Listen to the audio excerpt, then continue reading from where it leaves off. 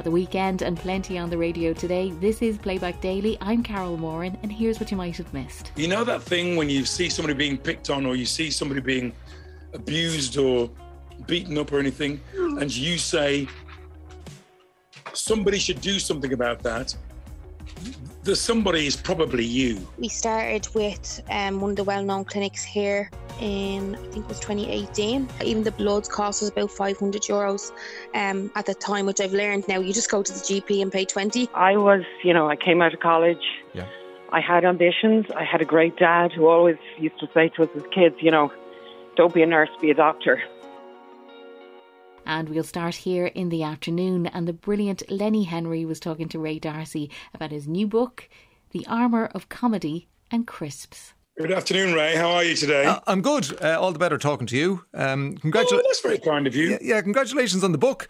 Thanks. I've read it. Tundi is a hero. He likes crisps, the same as our Freya, who's just won a competition. He loves crisps. Yeah. What's your favourite flavour? Well, if you're going to get me into an advertising thing, money will have to change hands. Yes, and you were linked with a certain crisp for a long time, I suppose. Yes, I was, yeah. But flavours don't pay people to endorse them. Flavours are out there, Yes, flavours don't kill people, crisps do. Yeah. I love, my favourite back in the day was, I like roast chicken flavour, and I still love ready salted. Right, just the salt. Yeah. Yeah, ready salted, which is plain crisps, I guess. Yeah. Or the roast chicken flavour. Okay. Which my memory of it is that it was all chemicals, but oh my goodness, it was delicious. Now, The Boy with Wings, it's for 9 to 12-year-olds. And why now and why not before did you decide to write a children's book? I don't know about you, but in the lockdown, it was quite a lonely time. And I had many days of sitting there in my pants wondering what the hell I'm doing with my life, my career. Will I ever wear trousers again in public? I just didn't know how the lockdown was going to work out, Yeah. And I'm a writer. I did a PhD in screenwriting. And I just thought, I'm going to start writing short stories and ideas down just to see what they come out like, how they come out. I got a series called Rogues Gallery on BBC Radio 4, and that seemed to go down quite well. And when I got a few character ideas and story ideas, I sent them off to my manager, and he sent them off to various literary editors. And there was a bidding war. I couldn't believe it. And Pam Macmillan said, we want to do some books with you. These ideas are great. What do you want to do next? And the first thing was this idea I had about this boy who's a bit like me when I was 12, and then I was bullied when I was 12. And, I used to go to school, and every day somebody would call me a horrible name. Somebody would want to fight with me. Somebody would, roll around on the floor in the playground with me. And until the day I learned to use my sense of humour as a kind of a shield or a sword, I was going to get bullied every day. This guy was going to be on my back for the rest of my school career. But when I learned to crack jokes about how often he was pushing me over, and did he want to go on a date, and should I meet his parents, should we pick out a ring? My mates, suddenly I had this gang of mates who said, Lenny's funny. You should leave him alone. And they started to stick up for me. And in The Boy with Wings, not only does he have superpowers of a kind, but he also has this little gang of people that stick up for him. Yeah. And I guess that's a message for people. I guess that's a thing for, that thing when you see somebody being picked on, or you see somebody being abused or beaten up or anything, and you say, somebody should do something about that. The somebody is probably you. And Ray asked Lenny about his very long career in performance. Listen, I was saying when I was telling people that you were on the show today that you've been doing what you're doing for nearly 5 decades, 45, 46 years. That's amazing. And the breadth of what you've done is amazing as well. So what is it that keeps you going? And are you constantly trying to reinvent yourself, or what happens? I think cake, alcohol. Right. Alcohol's good. Although sometimes you can fall off, you can fall off a bridge with alcohol. So it's best not to rely on that. Seriously, I love my job. And that's what keeps me going. Even if it's not going so well, even when things are clearly where I've made a wrong choice.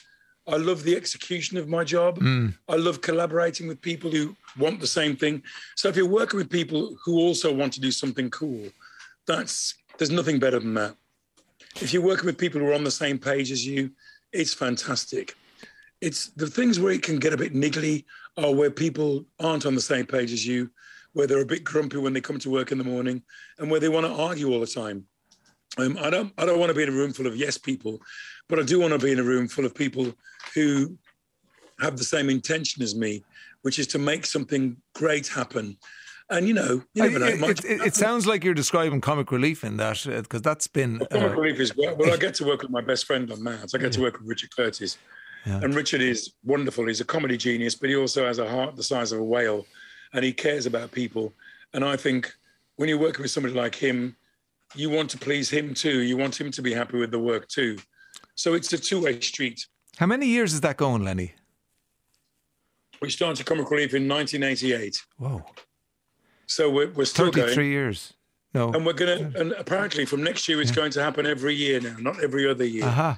And so you've expanded into Ireland. We did RTE does Comic Relief here. Yeah. We want everybody to be involved in this, because we think that just as in the way that we support Marcus Rashford and what he's doing for kids with reading, with literacy, with the food banks, Comic Relief has been supporting British charities since we began. So things to do with young people, things to do with education, things to do with positive images of women, education, elderly abuse, substance abuse, all of these things we work with. Plus we work in other countries. We want to keep doing that. And we can only do that with the help of our supporters who watch the shows and go, look at those Aegis. I'm going to put my hand in my pocket and help. You must come over. You must come over for our Comic Relief one of the years, because we're in an infancy. We need an old G up from somebody like you. Stand on the shoulders of giants and all that sort of thing. Let's have our people talk to each other and see what can happen. Comic Relief, the public are great and they have great ideas, and that's how you raise over £1 billion. The public just have tons of ideas. It's the best thing. So keep going, I say. So 2008 was a sort of a turn in the road for you, in that you acted seriously for the first time. You did Othello, Shakespeare's Othello. Well, that was in 2009, 2010. You did the radio thing first, in 2008. I did a show in 2008 called Where There's a Will or something. And it was about me not quite getting on with Shakespeare. And I wanted to, in the way that I've done with The Boy with Wings, I wanted to jump in feet first and see what happens when I work with people who've been doing writing and working in Shakespeare for a long time. So I talked to Judi Dench, and I talked to Adrian Lester and Patterson Joseph, and I talked to Sir Peter Hall, and all of these people who have a vested interest in saying Shakespeare rules, get amongst it. And so they all said, you can't just slag Shakespeare off if you've never tried it. So you've got to have a go and see what you think. And honest to God, the minute I did the first couple of goes, and the first thing I did was I rehearsed the last scene of Othello in a basement at the BBC with a producer and a microphone, and Barry Rutter, who's a brilliant stage director. And I found myself, for the first time, enjoying the process of understanding how Shakespeare works. And at the end of the session, which was about 4 hours, and you've got to bear in mind, I'd never really done 4 hours of work on, comedy. Comedy is just something I love to do, and I do it all the time. But I would never knowingly sit down in a room for 4 hours on a joke. But this session was the first time I'd spent 4 hours working on, 2 pages of dialogue. And at the end of it, A, I'd enjoyed it, and B, I said to Barry Rutter, do you think I could do this? And he said, yes, of course you can. When do you want to do it? And the next year, end of 2009, beginning of 2010, I was playing Othello for the Northern Broadside. And it was an extraordinary experience. I was really scared, but somehow I came out the other end. I think I took 14 Nurofen before we did the premiere. That's okay, isn't it? I don't think so. I'm not a medical doctor, but I don't think so. All I know is that what I remember is taking bows at the end. I don't remember anything about the first performance. It was an out-of-body experience. But it went really well, apparently. Yeah. But what was great was the press came expecting a car crash, and that didn't, comedian Shakespeare, ha, ha, ha. But it didn't work out like that. Lenny Henry on The Ray D'Arcy Show. And on Morning Ireland, supports for people dealing with fertility issues. Here's Anya Lawler. Ireland ranks a sorry 40th of 43 European countries when it comes to supports for people dealing with infertility. That's according to the European Fertility Atlas report. We're the only EU country not to fund IVF treatment. And many argue it's time that changed because couples can end up paying huge sums of money or having to travel abroad as they try to have a baby. We'll hear from Professor Mary Wingfield in a moment, but first, here's what it meant for one couple. Tara Daly and her husband Ken from Rathcoole in Dublin. 6 years ago, after a round of IVF failed here in Ireland, Tara and Ken travelled to Prague in the Czech Republic to try again in another clinic that was less expensive there. Tara Daly spoke to our reporter Aisling Maloney. We started with one of the well-known clinics here in, I think it was 2018. Even the bloods cost us about €500 at the time, which I've learned now. You just go to the GP and pay 20. You kind of learn a lot as you go through the process because you're very naive to it. I suppose you're very trusted in the doctors here and the system here, the healthcare system. I suppose because it's privatised here, there's a little bit less regulation around it. We then progressed on to IVF, and within 1 month of IVF, I think we spent out €9,000. During that month, I didn't even speak to one doctor, but I paid out that amount. And I was told this is going to be a success. I was kind of sold the dream, and we had to look abroad. So I went over to Prague and I had one round of IVF, and I definitely felt like I got better care and a better standard. And it's funny, in Prague, the doctors over there, you actually get 3 rounds of IVF free. If you're a citizen there, all the extras that would have been add-ons here, we got everything in for €2,500. So we were like, right, that's doable. We were then successful in October 2020 when I was pregnant with Teddy, who is now 6 months old. The hard part for us as well was, I suppose, leaving our country in the middle of a pandemic. So October 2020, we were literally in the height of it. Like, I was laughing because I was like, we're actually passing clinics on the way to the airport to get on a plane in the middle of a pandemic to have this done when we could actually have it done here, but we just couldn't afford it, and we were lucky because we were able to save that extra money. Like, for a lot of people, after paying out that €9,000, that's kind of the end of the road for them. I think in total, end to end, both here and abroad, it cost us 38,000 in total. Tara Daly talking to reporter Aisling Maloney. Then Anya Lawler spoke to Professor Mary Wingfield of the Merrion Fertility Clinic. And I know the clinic, Professor Wingfield, it's a not-for-profit and it does charge. So can you explain how the IVF system works here in Ireland typically, how much it costs, how many rounds and the chances of success? Good morning, Anya. Yes, I mean, we know that in Western countries like Ireland, 1 in 6 couples or people will have difficulty getting pregnant, and up to 50% of those will need IVF treatment. So we have thousands of couples every year needing IVF treatment here in Ireland. On average, it's always difficult because, again, one of the things that there's going to be a launch this afternoon, and one of the things, we don't have any registry here and we don't have any regulatory authority. So we have to rely on what clinics have on their websites for information. The standard cost for a basic IVF treatment is around €6,000 when you include collecting the eggs, making embryos and freezing embryos if you get good quality embryos. For that, the success rate really depends on the woman's age. If the woman is under 35, then you would hope to have at least a 50% chance of having a baby from that cycle. But if the woman is 40 years of age, then that woman or that couple will have about a 20% chance of getting a baby. So that, you're forking out €6,000-7,000, and there's a very high chance that it won't work. Now, some people can be very lucky and will do much better, particularly if it's a young woman, depending on the cause of infertility. And, we've had some couples who've had 3 babies from one treatment if they get frozen embryos, and frozen embryo transfer cycle is around €1,500. But then there are lots of added extras that if people need genetic testing or, other investigations, they're all added on.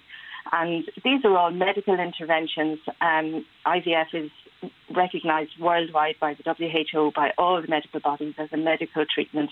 It's not a luxury. Somebody can be born with a really low sperm count, so the only way he will ever get pregnant is with IVF. A woman can have severe endometriosis, so the only way she will get pregnant is with endometriosis. A young woman can have 2 ectopic pregnancies and lose her fallopian tubes, and there's absolutely no way in this world she will get pregnant without IVF. So it's a medical treatment that people need, and as far as I can see, it's the only medical treatment not available on our public health system. And there's a report being launched today which is going to show that Ireland ranks 40 out of 43 countries in terms of funding IVF and providing legislation and supports for people, education, information around IVF. As I said, we don't have a registry, we don't have any help for people. All right. So just on that, because there is a commitment in the programme for government to publicly fund care for fertility treatment, and there's also legislation in the pipeline. So where are we on both of those, and what are the timelines? So with all due respect, this has been talked about in Ireland for over 20 years now. I was on the Commission on Assisted Human Reproduction, which was the first one to look at legislation in this area. And that commission was appointed by the Minister for Health then, who was Micheál Martin, and it reported in 2005. Now that's 16, 17 years ago, and we still don't have legislation. And then successive ministers since then have all promised public funding for IVF, and again, we don't have it. €2 million was designated in 2019 to develop fertility services, and that has been spent on setting up fertility hubs. Now, these are excellent and they're something we definitely need, but the fertility hubs are based around the country. There will be 6 of them, but their main remit is to perform investigations and tests. And we know that once those tests are done, over 50% of the people attending those hubs will need IVF, and there's absolutely no provision for IVF. So it does concern me a little bit that we will have these hubs and people will spend time having their investigations. They may end up getting treatments that are not very effective, such as Clomid or other ovulation drugs that if a woman is ovulating herself, they are of absolutely no benefit. And I'm worried that some people will get stuck in these hubs and not be able to move on to the treatment they really need, which is IVF. So the hubs are excellent, they're a start, but we really need to move on in terms of funding the actual treatment that people need. Professor Mary Wingfield from Morning Ireland with Anya Lawler.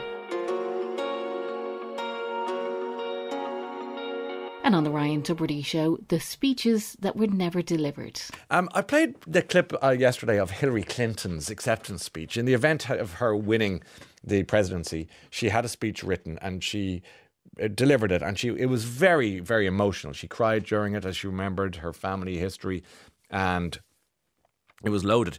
But there's a piece today about how there were many speeches often written that were never delivered in history.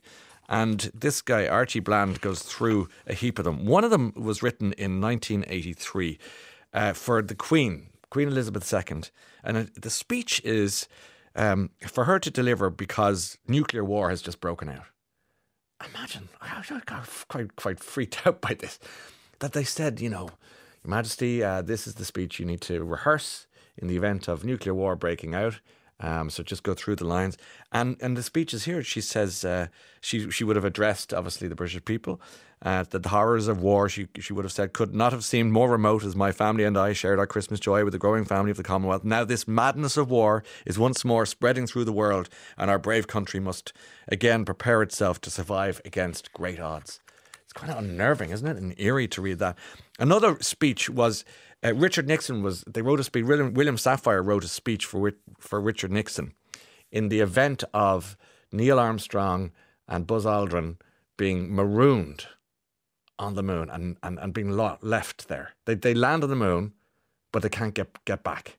What do you do? And here's the speech. He says, "Fate has ordained that the men who went to the moon to explore in peace will stay on the moon to rest in peace. These brave men, Neil Armstrong and Edwin Aldrin know that there is no hope for their recovery, but they also know that there is hope for mankind in their sacrifice. I was blown away by this morning, I really was. Other speeches, maybe not quite as important, but Sarah Palin's victory speech was written as well in 2008. It will be an honour, she would have said, of a lifetime to work with John McCain as Vice President of the United States, and I pledge to govern with integrity and goodwill and clear conviction and a servant's heart. And then the other most important one, actually it chimes nicely with my TV viewing this week, which is Band of Brothers, which I went back to and I'm absolutely loving. And this was the speech that Dwight Eisenhower, well, of course he became president, but he would have been the commander of the Allied forces, would have made in the event of defeat on D-Day. That just didn't work out. The landings were a disaster. The Germans prevailed, and he would have given this speech. It was a handwritten speech. It's now in the Eisenhower library. And he would have said, our landings in the Cherbourg-Havre area have failed to gain a satisfactory foothold and have withdrawn the troops. My decision to attack at this time and place was based upon the best information available. The troops, the air and the navy did all that bravery and devotion to duty could do. If any blame or fault attaches to the attempt, it is mine alone. Amazing. What a dignified response to what would have been an extraordinary failure. But, wow, they don't make them like that anymore, do they? Anyway, that was just a fascinating... Didn't Robert Harris write? Fatherland was his intriguing prospect of Hitler winning the war and what would happen after that. But anyway, that's one of those great what-ifs. And then later, Ryan played a clip of JFK's voice. That clip we have now of somebody was asking about the voice of John F. Kennedy had never been heard giving the speech he was due to deliver on the day he was assassinated. And of course he didn't deliver the speech, but they've managed to recreate the speech. They were able to reproduce all 2,590 words from the 20-minute speech at this company, Cereproc. They used audio and text from 831 of his speeches to recreate his words from that day. And the speech he never made. This is technology at its wildest. In a world of complex and continuing problems, in a world full of frustrations and irritations, America's leadership must be guided by the lights of learning and reason, or else those who confuse rhetoric with reality and the plausible with the possible will gain the popular ascendance with their seemingly swift and simple solutions to every world problem. Excellent. It's not perfect, but it's fascinating. There's no doubt about that. The speech Kennedy was meant to deliver the day he was assassinated. Amazing. Gosh, history and technology that's changing everything. From the Ryan Tubridy Show. And on Today with Claire Byrne, the overwhelming event of cooking the Christmas dinner with home economist Agnes Boucher-Hayes. Agnes, where do you stand on this? You know, get over it, guys. It's just a big roast. Good morning, Claire. Yeah, technically it is just a big roast, but the question I would ask is, when was the last time you cooked a roast that large with all of the various components that are in the meal? So really, it does need to be planned for. And that would be the biggest thing that I would say to anybody. Yes, like people minding the turkey. I always enjoy that because the oven does roast the turkey. But there are other things going on. There's entertaining. It's a big dinner party in the middle of the day with a lot of pressure that has been built up to for weeks. So people do need to realise that and maybe practice some of their dishes. Claire. Yeah, I agree, because if you go into it thinking that it's just a big Sunday dinner, you're at risk of it all going wrong, because you might just leave yourself open on the planning side. Yeah, definitely. I would agree with that wholeheartedly. If you were having friends over for dinner and having a dinner party, you would plan. You'd be thinking about what you're going to cook, how you're going to cook it, what way you're going to time it. It is exactly the same for the Christmas lunch. And it's a dinner party. It might be with family, but it's still a dinner party. And it needs to be approached with a level of planning that is actually, it needs to be precise. So you need to figure out who's coming, when they're coming, what are they bringing if they're bringing something, how will this fit into your menu. You plan your food, you plan your schedule I know it sounds really, it sounds very boring, but it will get you through the day. It'll get you through that meal. And how detailed do you think we need to be with our plan? Because around this time of year, you'll have lots of chefs on, you know, introducing some new fancy elements. Do you need to go to that level of detail and you know, kind of up your game on Christmas Day? Yeah, you can. You can up your game on Christmas Day. I'm not saying anybody is limited, but remember that when people are cooking on television, they have a whole staff in the kitchen. There are people behind that have created the recipes, and it takes them 3 days to cook that menu. At least 3 days to cook, just maybe even, you know, just the Christmas lunch part. It could take them that long. So don't be fooled and drawn into something and acknowledge your own skill level. Acknowledge what your resources are. How big is your oven? How many people are you cooking for? Have you ever cooked before? Have you ever cooked a turkey before? You know, plan, and your planning does need to be detailed as a result of that, because your timing, people get into a tizzy when it comes to the serving.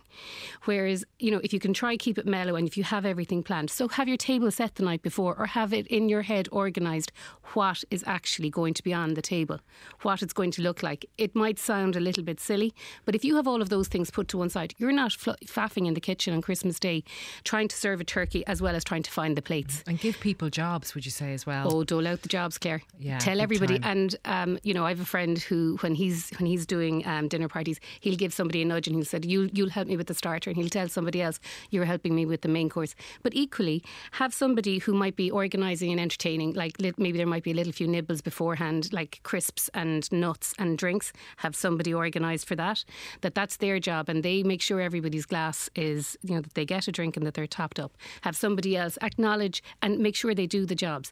Have somebody who's going to be inside in the kitchen giving a hand, because it can, depending on the numbers, it can be quite a production. And equally, who's going to be doing the washing up, because you don't want to have the argument afterwards. And if somebody's going to do it, let them at it. And Claire asked Agnes about the giblets. But giblets for some of us now are a mystery thing that we don't like to think too much about. Well, people don't really think about the entrails of a turkey when they're cooking. No, not very often. No, but they do make a lovely stock, Claire. So if you are a person who gets the giblets, and sometimes they can be in the cavity of the turkey, and sometimes they're in plastic. If it's a fresh turkey, they might just be laid inside in paper. But make sure, check the inside of your turkey before you put your turkey into the oven to take out the giblets. But what we would do is we would take the giblets the night before and make them into a stock. So a little bit of onion, carrot, celery, put the giblets into a pan, allow that to make a stock, and then our dog, Christmas Day is giblets that they will get for their lunch. Christmas dinner, a little bit of something different, but it is a way, you know, and that gives a lovely stock and a lovely flavour to your gravy then when you use that with maybe some carrot water. You don't have to use all of it, but you can use, you know, that will actually add flavour and depth of flavour as well. But equally, it means that you won't cook the giblets inside in the turkey cavity. Some questions coming in for you, Agnes. Can you ask how long it is safe to keep a properly cooked turkey in the fridge for over Christmas? Well, as long as the turkey has been cooled down within 2 hours, I would say you get about 4 days out of it. But to be honest, look up safefood.eu. They have a fabulous website when it comes to food safety, and it's very easy to navigate as well. And they will have lots of health and food safety tips. Yeah, you'd be sick of it anyway after 3 or 4 days. The thing is, I turned it into a turkey again. By after St. Stephen's Day, the day after St. Stephen's Day, I would have it turned into a turkey curry. Yes, because you've had enough of the turkey at that stage, because you may have had 1 or 2 lunches of it prior to Christmas for, you know, if you were out. So turn it into a turkey curry and freeze it, and it's gone out of the way. Also, it's not taking up that room in your freezer, in your fridge as well, because you've it broken down. And then there's always the dog. Now, don't overfeed the dog at Christmas. I know. All the vets and the animal people will be saying, don't give the turkey to the dog. And don't give the turkey carcass to the dog. No, don't do that. No, don't give them bones. No. I'm fully on board with that one. Elaine emailed us this morning, Agnes. She said she read a tip about slow baking the Christmas ham overnight in the oven at a low temperature for 8 or 9 hours. She'd love to try this because she doesn't like the smell of boiled ham at all. Yeah. What temperatures and timing would Elaine need to factor in for this? Okay, well, this is now my first piece of advice to Elaine is, Elaine, try this first. before you actually produce it on Christmas Day. Try it, get a smaller piece of ham, and in the lead up to Christmas, try it and see what the recipe is like, to make sure that you like it. So you would start out when you put your oven up to about 250 degrees, good high oven, and then you will get your ham, and you will put it, like, basically you'll wrap the ham in tin foil, but you'll wrap it loosely, kind of like en papelette. So you make kind of an envelope and you put the ham in, and you can put flavourings in as well. You might use treacle, you might use some honey, you might have some veg on the bottom as a trivet. So you'd make basically a big massive tin foil envelope. You'll have your ham in there. You might put in a small little bit of liquid like cider, or some people might use Coca-Cola, different things, because the sweetness of the Coke and the saltiness will be quite nice. So then close that over, put it onto on a wire rack in a baking tray into the oven, and for 30 minutes you'd have it at about 250 degrees, and then 100 degrees you would cook it for 12 to 24 hours. Then you take it out of the oven, and then allow it to, you can then put it to 200 degrees with a glaze on it, just so you get the nice glaze look on top. But equally, like, that's an awful long time, Claire. 12 to 24 hours. I would. You'd need to have your thermometer. You'd need to have your food safety hat on. So you can equally put it into an oven for 5 hours at about 180 degrees, but you need to make sure that it's cooled down within 2 hours and in the fridge if you're not serving it until the following day. So that's very important. And it's about 100, if you're doing the 180, it's about 25 to 30 minutes per kg. Agnes Boucher-Hayes from Today with Claire Byrne. And on the live line, after a caller told Joe about her mother being spat at by another motorist yesterday, it started a number of calls from female drivers who also experienced aggression on the roads. Catherine called in the afternoon to tell Joe her shocking story. A man with 3 small children in his car, he parked halfway across the disability parking space. Okay. So I went up to him and I said, please, I wonder, could you just straighten up your car a bit, that I could get my car into the disability. Okay. Next thing, he stood out of the car right in front of me. He shouted everything under the sun at me, and then he spat in my face. My God. Now, all I can remember is the expression of the 3 small children in the car. And there was people around because they could hear him shouting and roaring, and nobody came to my help. No. So then when I said, please, will you just straighten it up? And then he threatened me. He said, I'm going to reverse back into your car. I'm going to smash up your car. So I pulled out my phone and said, okay, do that, and I'm going to phone the guards. So then he got in the car and he cooled off and he took off. And what age were the children? I'd say the eldest was about between 5 and 6, maybe a little 3-year-old. And we presume he was the father. This is 3 young children looking at her father, spitting into someone else's face. Yes, My God. And shouting at the top of his voice. And did you ring the guards, Catherine? I didn't actually. No, I didn't. Because the guards were in contact with us yesterday after the programme, saying they are taking any case of spitting in the current circumstances very seriously. Yeah, he's not the first person I've seen spitting, to be honest with you. But spitting into someone else's face? Yeah, right into my face. Yes, landed all over my face. Oh. I know. But I just think we've lost an awful lot in this country. Manners, everything seems to be just gone. People park in places they shouldn't. They park on the yellow boxes. You know, it's just dreadful. Nobody seems to have any care for anybody else but themselves today. Well, that's Catherine. Then Caroline called with her story of aggression on the roads. And yes, I was driving through Drogheda town in October, and I was at a particular junction in a filter lane turning left, and I'd indicated and turned into the left filter lane. And as I came up to the traffic lights, there was a truck still in the lane for going straight, but he was indicating to turn left. Okay. Now, the lights were red, and there was also an additional car in front of me. And I didn't think anything of it, and I saw this gentleman appearing from around the side of the truck. And I ran down my window. I thought actually he was, needing assistance. And then he started screaming, shouting, his arms were flaring.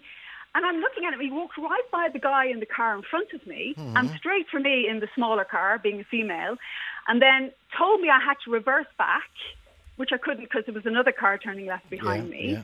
And then I said, I'm looking at him going a little bit confused, wound up my window because at that stage I'm kind of making sure my car was locked. And he then screamed at me telling me he would weaponize his truck and that if I tried to turn left before him, that he would drive over me and kill me. Oh, God. But he didn't use that phrase, I will weaponize my truck. Basically, he said, my truck is much bigger than yours. Okay. I will drive over you. That's what he said. Because I'm in a small car. I mean, it's a little kind of Volkswagen Polo. So what happened next? So I phoned the police. I got home and I phoned the police. There's a general number that you can actually call regarding traffic incidences. Okay. And they told me, gave them all the details, and they told me that they would get in contact with me. So a month later, they got in contact with me. I think it might have been a local police branch. I don't know. I actually genuinely don't know. But they contacted me and they did everything to dissuade me from taking it further.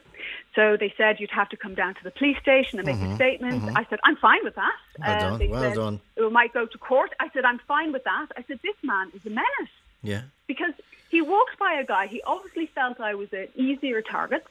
And he felt it was, his right, even though he was incorrectly in the lane, he felt it was his right to actually, bypass every other driver that was doing the correct thing, being in the correct lane. But yes, he felt it was his right to actually intimidate a female driver, and I felt this should be taken further. So this happened on the 15th of October last. We're now coming into the middle of December, to say the least. What has happened since? Absolutely nothing. They told me they would get back to me and they would arrange for my statement to be read, and absolutely nothing now. I was told they'd get back to me by the 24th of November. I'm sure it's the 24th of December in 2 weeks from today. Exactly. And then another Caroline called Joe.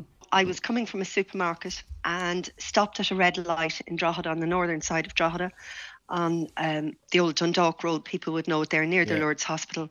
And I was turning right and the traffic lights went red. So I was the only one there. And it had just rained, funny enough. And so there were no walkers, joggers or anything, because it's a very nice place for walking and jogging. So on my own, and another car lights came up behind me, thought nothing of it. Then the passenger door opened, a guy stuck his head in, grabbed my bag and ran. I said, oh my God. So I unbuckled myself, hopped out. He was getting into a car behind. So there was a second man there, the driver, who had come up behind me, had turned the car and was ready to go back down the way they'd come.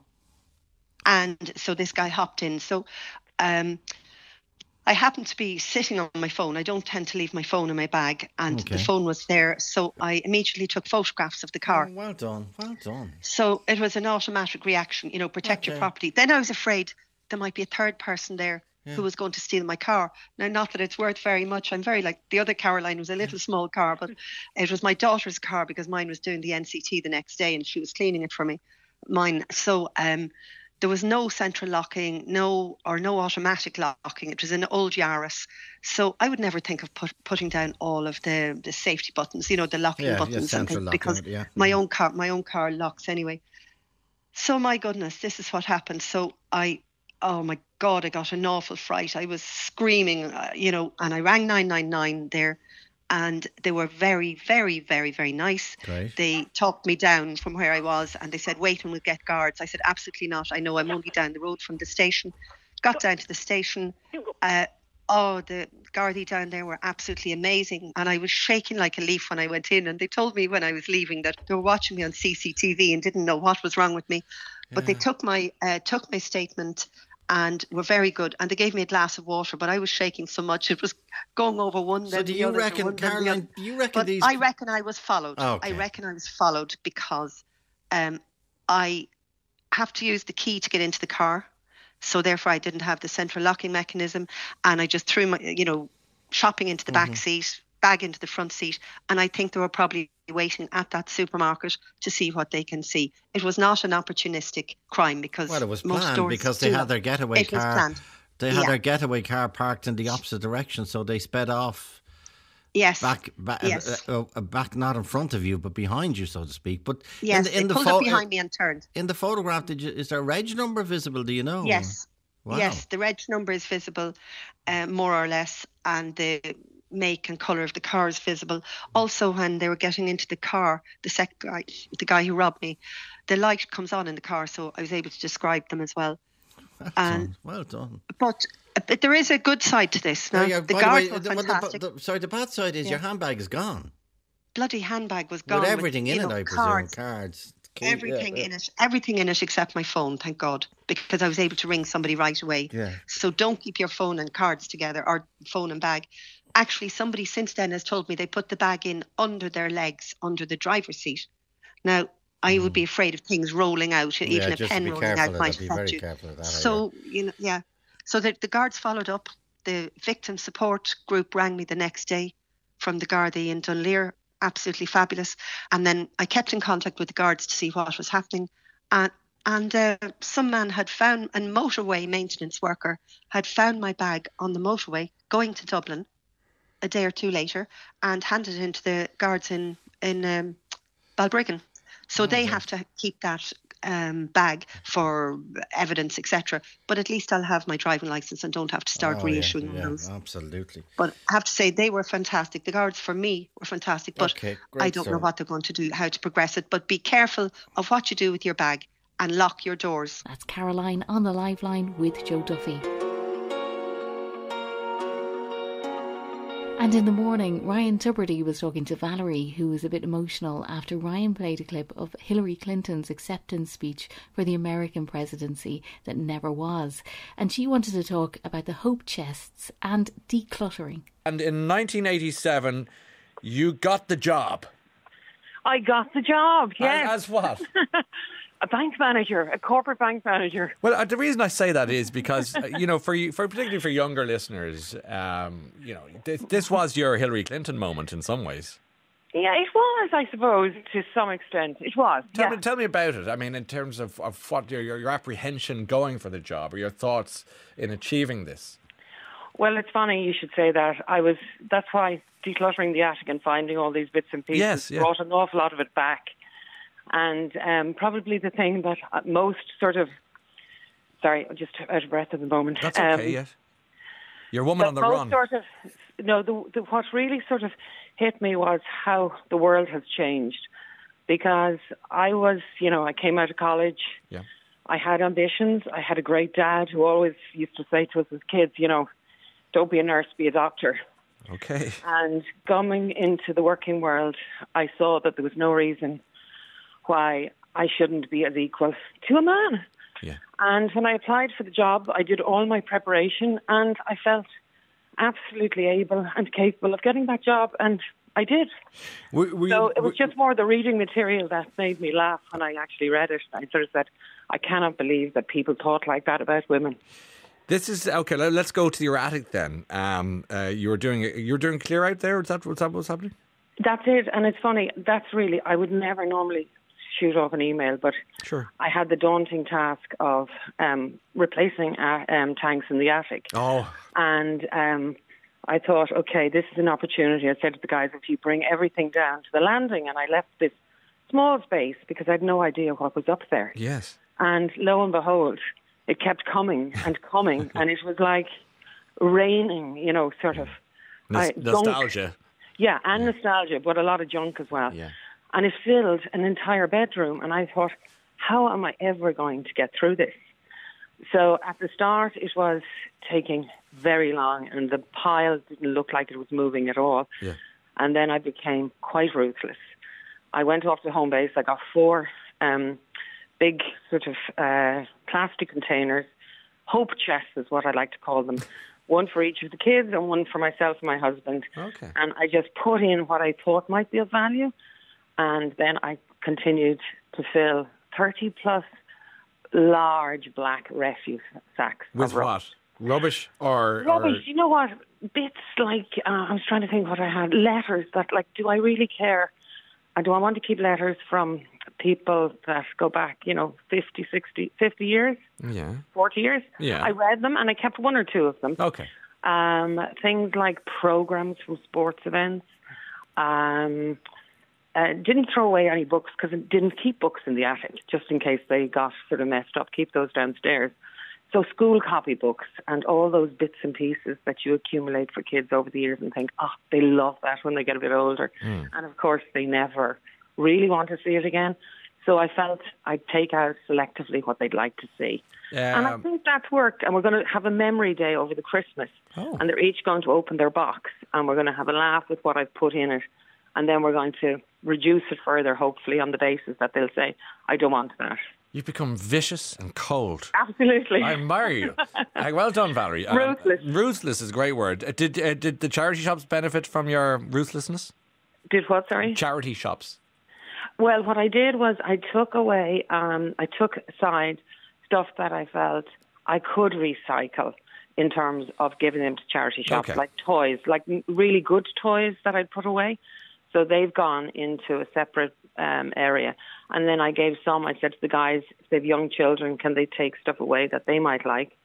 And I have clothes, like beautiful baby clothes, and they're in bags and they're going to the charity shop. And Ryan asked Valerie about some of those things she found in her attic. Overcoming the negatives of being trained as a woman. Yes. What is this document? Which document? The overcoming the negatives of being I don't know. I found it as part of the file to prepare for an interview, and I just thought, can you believe somebody actually sat down and wrote that stuff? It says you need to stop waiting to be chosen, invited, persuaded, asked to accept a promotion. Start acting. Let people know you want what you want and what you're prepared to get. You need to stop waiting to be told what to do. Right. Take the initiative. Ask to learn new skills. Ask to be given a new assignment. Ask, underlined, to take on new projects. You need to stop being afraid to take risks. If you're afraid of risks, ask yourself, why? Do you see risks only as losing propositions or as... I know. It is brilliant. And this is just... This is the document of encouragement. Would that be fair to say? Yeah, I suppose it was more or less to tell you, you're not equal, but if you want to try and sort of fake it, you need to sort of demonstrate these skills, is the way I read it. Wow. But there was one other thing I should mention at the time, and we talk about pensions and, rights, and I have a daughter, and I think you have a daughter as well. Yeah, too, yeah. When I had gone into the role, I didn't get the same pension as a man in that role really? At the time. And I had a great letter which I hand wrote to the managing director explaining that I thought this was sexist and it wasn't acceptable, and that I would like to be compensated for the differential between my pension contribution from the bank to that given to a man. But I can't remember. I didn't get the follow-up note. Did it actually happen? I think I don't remember if it did. Why did Hillary Clinton's speech clip yesterday prompt? You know what prompted me was I just thought, what she had to do to get there. Not that I feel, I came from a very good home and I had really good parents who encouraged me, as I said, all the time. Mm-hmm. I just thought it was a spirit. I just love that fighting spirit and that spirit of, I can do this. I will achieve. And just to hear her words, and I suppose at the time when Trump got elected, when you saw what America could have had, it just really resonated with me. I always say... And I suppose you see that in every aspect well, of you society. do. And we're talking about a lot of what-ifs today, and having had the pleasure of meeting Hillary Clinton a couple of times, interviewing her, I keep coming away, both times, and then even on the radio from remotely, I always come away thinking, if only the people had seen that version of her, the one that campaigned to be president was very at odds with the person that you hear now after the event. A much warmer, funnier, emotional person. Unfortunately, they sold the wrong candidate, and now here, if that's your politics, that is to say, I should say. But anyway, you got the job as bank manager. Did you have a great career? I did. I feel I had a really good career. Enjoyed it immensely. Met fabulous people. And I have to be honest, never felt discriminated against. Okay, well that's a positive. So I feel good in that respect. And also, funny, having worked in banking and then when the financial crash happened, I went and helped with restructuring banks. So I feel I've had a really good career. And since last year, I've sort of stepped back a little bit. Hence doing all the things that I suppose I haven't done for years, like sorting out the house. Yeah, I'm getting that envy. I have an attic full of absolute junk. I'm going to take a leaf out of your book, Valerie, and do the same. Yeah, and do the hope chest, though. I will. That sounds really nice. I think Memory Day sounds beautiful as well. And we're going to have a Memory Day, and I'm going to put a box for each of them on the table. Now, they'll probably all get bored after about an hour. No, it's a beautiful thing. I mean, it's really, it's kind of like a rabbit hole, but like rather than... It is. You know the way you pick up something and then you pick up something else. Yes, exactly. And one other thing as well, my husband has a lot of stuff. I have as well, I suppose, not as much from his parents. Okay. Like diaries and notes and cine rolls from his parents. Lovely. Okay. So there's a lot of stuff there that I've kept, which, we will enjoy now that it's no longer in the attic. Yeah. But you couldn't possibly, as I said, you have to be ruthless, because if I had 2 more lifetimes, I would not have got through reading and, looking at everything that was in that attic. That's Valerie on the Ryan Tubridy Show. And on Today with Claire Byrne, extolling the virtues of Formula One racing. Carl Mullen was talking to Claire in the morning. I know that you're mad into Formula One and you've been following this year in, year out, but lots of people haven't, because it hasn't been that exciting. Yeah. Suddenly it's exciting again. Will you explain why? Well, I think Formula One needed this. They really, really needed a big rivalry like this. And there's a couple of things going on for Formula One. There's the Drive to Survive effect of the Netflix series, which has really drawn audiences to Formula One that have never been there before, and it's given people an interest in, things other than drivers crashing into each other, or, an interest in the politics of the teams and all those other things. But what it really needed was a rivalry like this. There hasn't been a rivalry like this, I think, in the time since I've started watching Formula One. I mean, I've watched it since 1998. There's a couple of moments where you might say Michael Schumacher and Mika Hakkinen, but there's bad blood here, and there's been so many. And it's real. It's not a creation, would you say? I really don't think so. Because at the start of the season, Lewis Hamilton and Max Verstappen, they'd never really had the opportunity to race against each other in the way that they have this season, because Max Verstappen just never had the machinery to do it. And as the season has gone on, the body language has changed. The amount of incidents on track have gone up.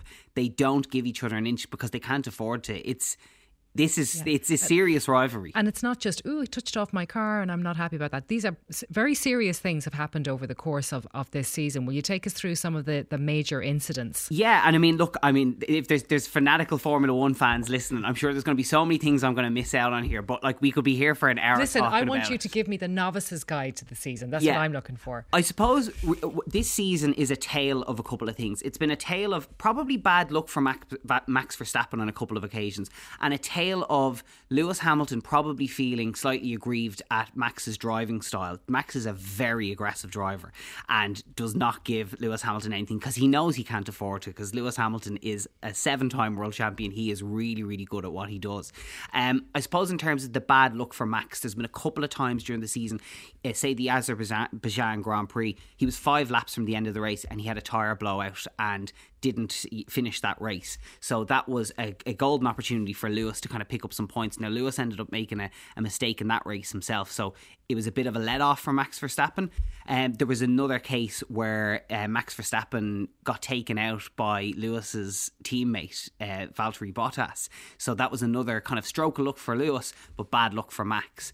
Then when we come to incidents between the two of them, the big flashpoint, the first big flashpoint of the season was at the Silverstone at the British Grand Prix, and there's a famous corner called Copse, and it is 200 miles an hour. It is as dangerous as it gets, and Lewis went to overtake Max for the lead of the race on the first lap, and Lewis hit Max, and Max had a horrendous accident. I mean, he was very lucky to walk away from it.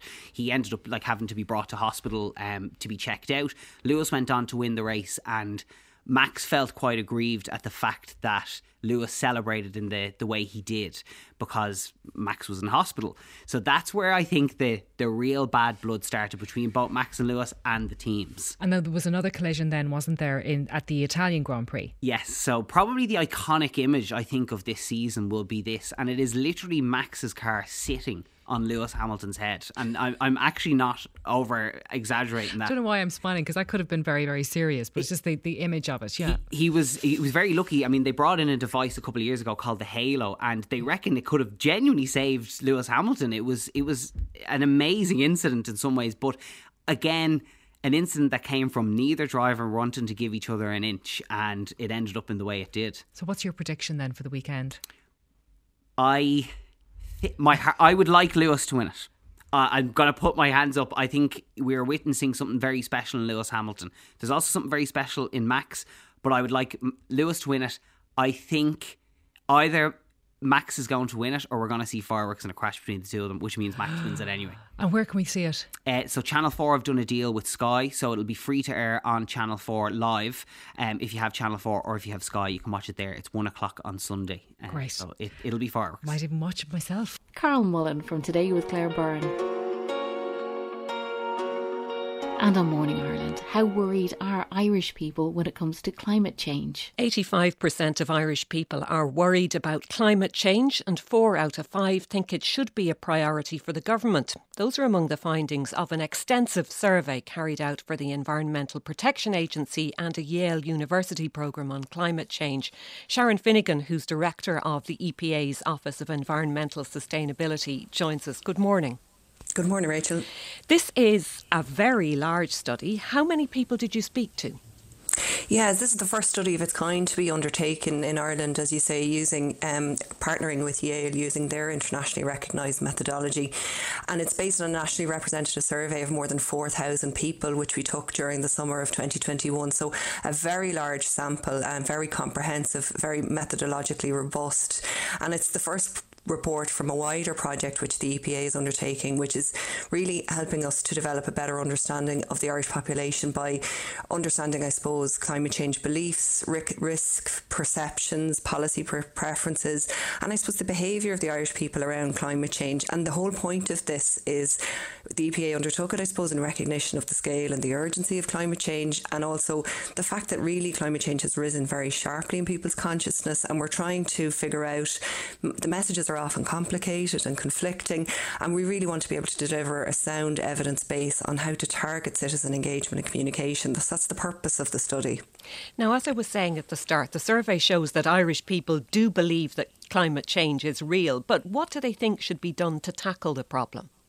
Yeah, so I mean, it really quite emphatic results around people's beliefs around climate change. So as you said at the outset, almost full agreement that climate change is happening, 96%, which is very high compared to other international benchmarks. Like 76% is the figure in the USA. 85% are worried about it. 91% of people say that it's important to them personally, and 79% say that climate change should be either a high or a very high priority for government. And I suppose that shows that people overwhelmingly recognise the threat. They really accept the findings of climate science, and they really support a whole of society response. And some of those responses that we asked them about and the levels of support that we're seeing, very high levels of support for policies like increased investment in public transport, 92% of respondents in favour of that, making EVs more affordable, 92%, and providing grants for energy efficiency, very high levels of support. There are also majority support for other policy measures like banning peat, coal and oil for home heating, 68% of people in favour of that, and higher taxes on cars that use petrol and diesel. Sharon Finnegan from Morning Ireland. And that's it for Playback Daily, so mind yourself till next time.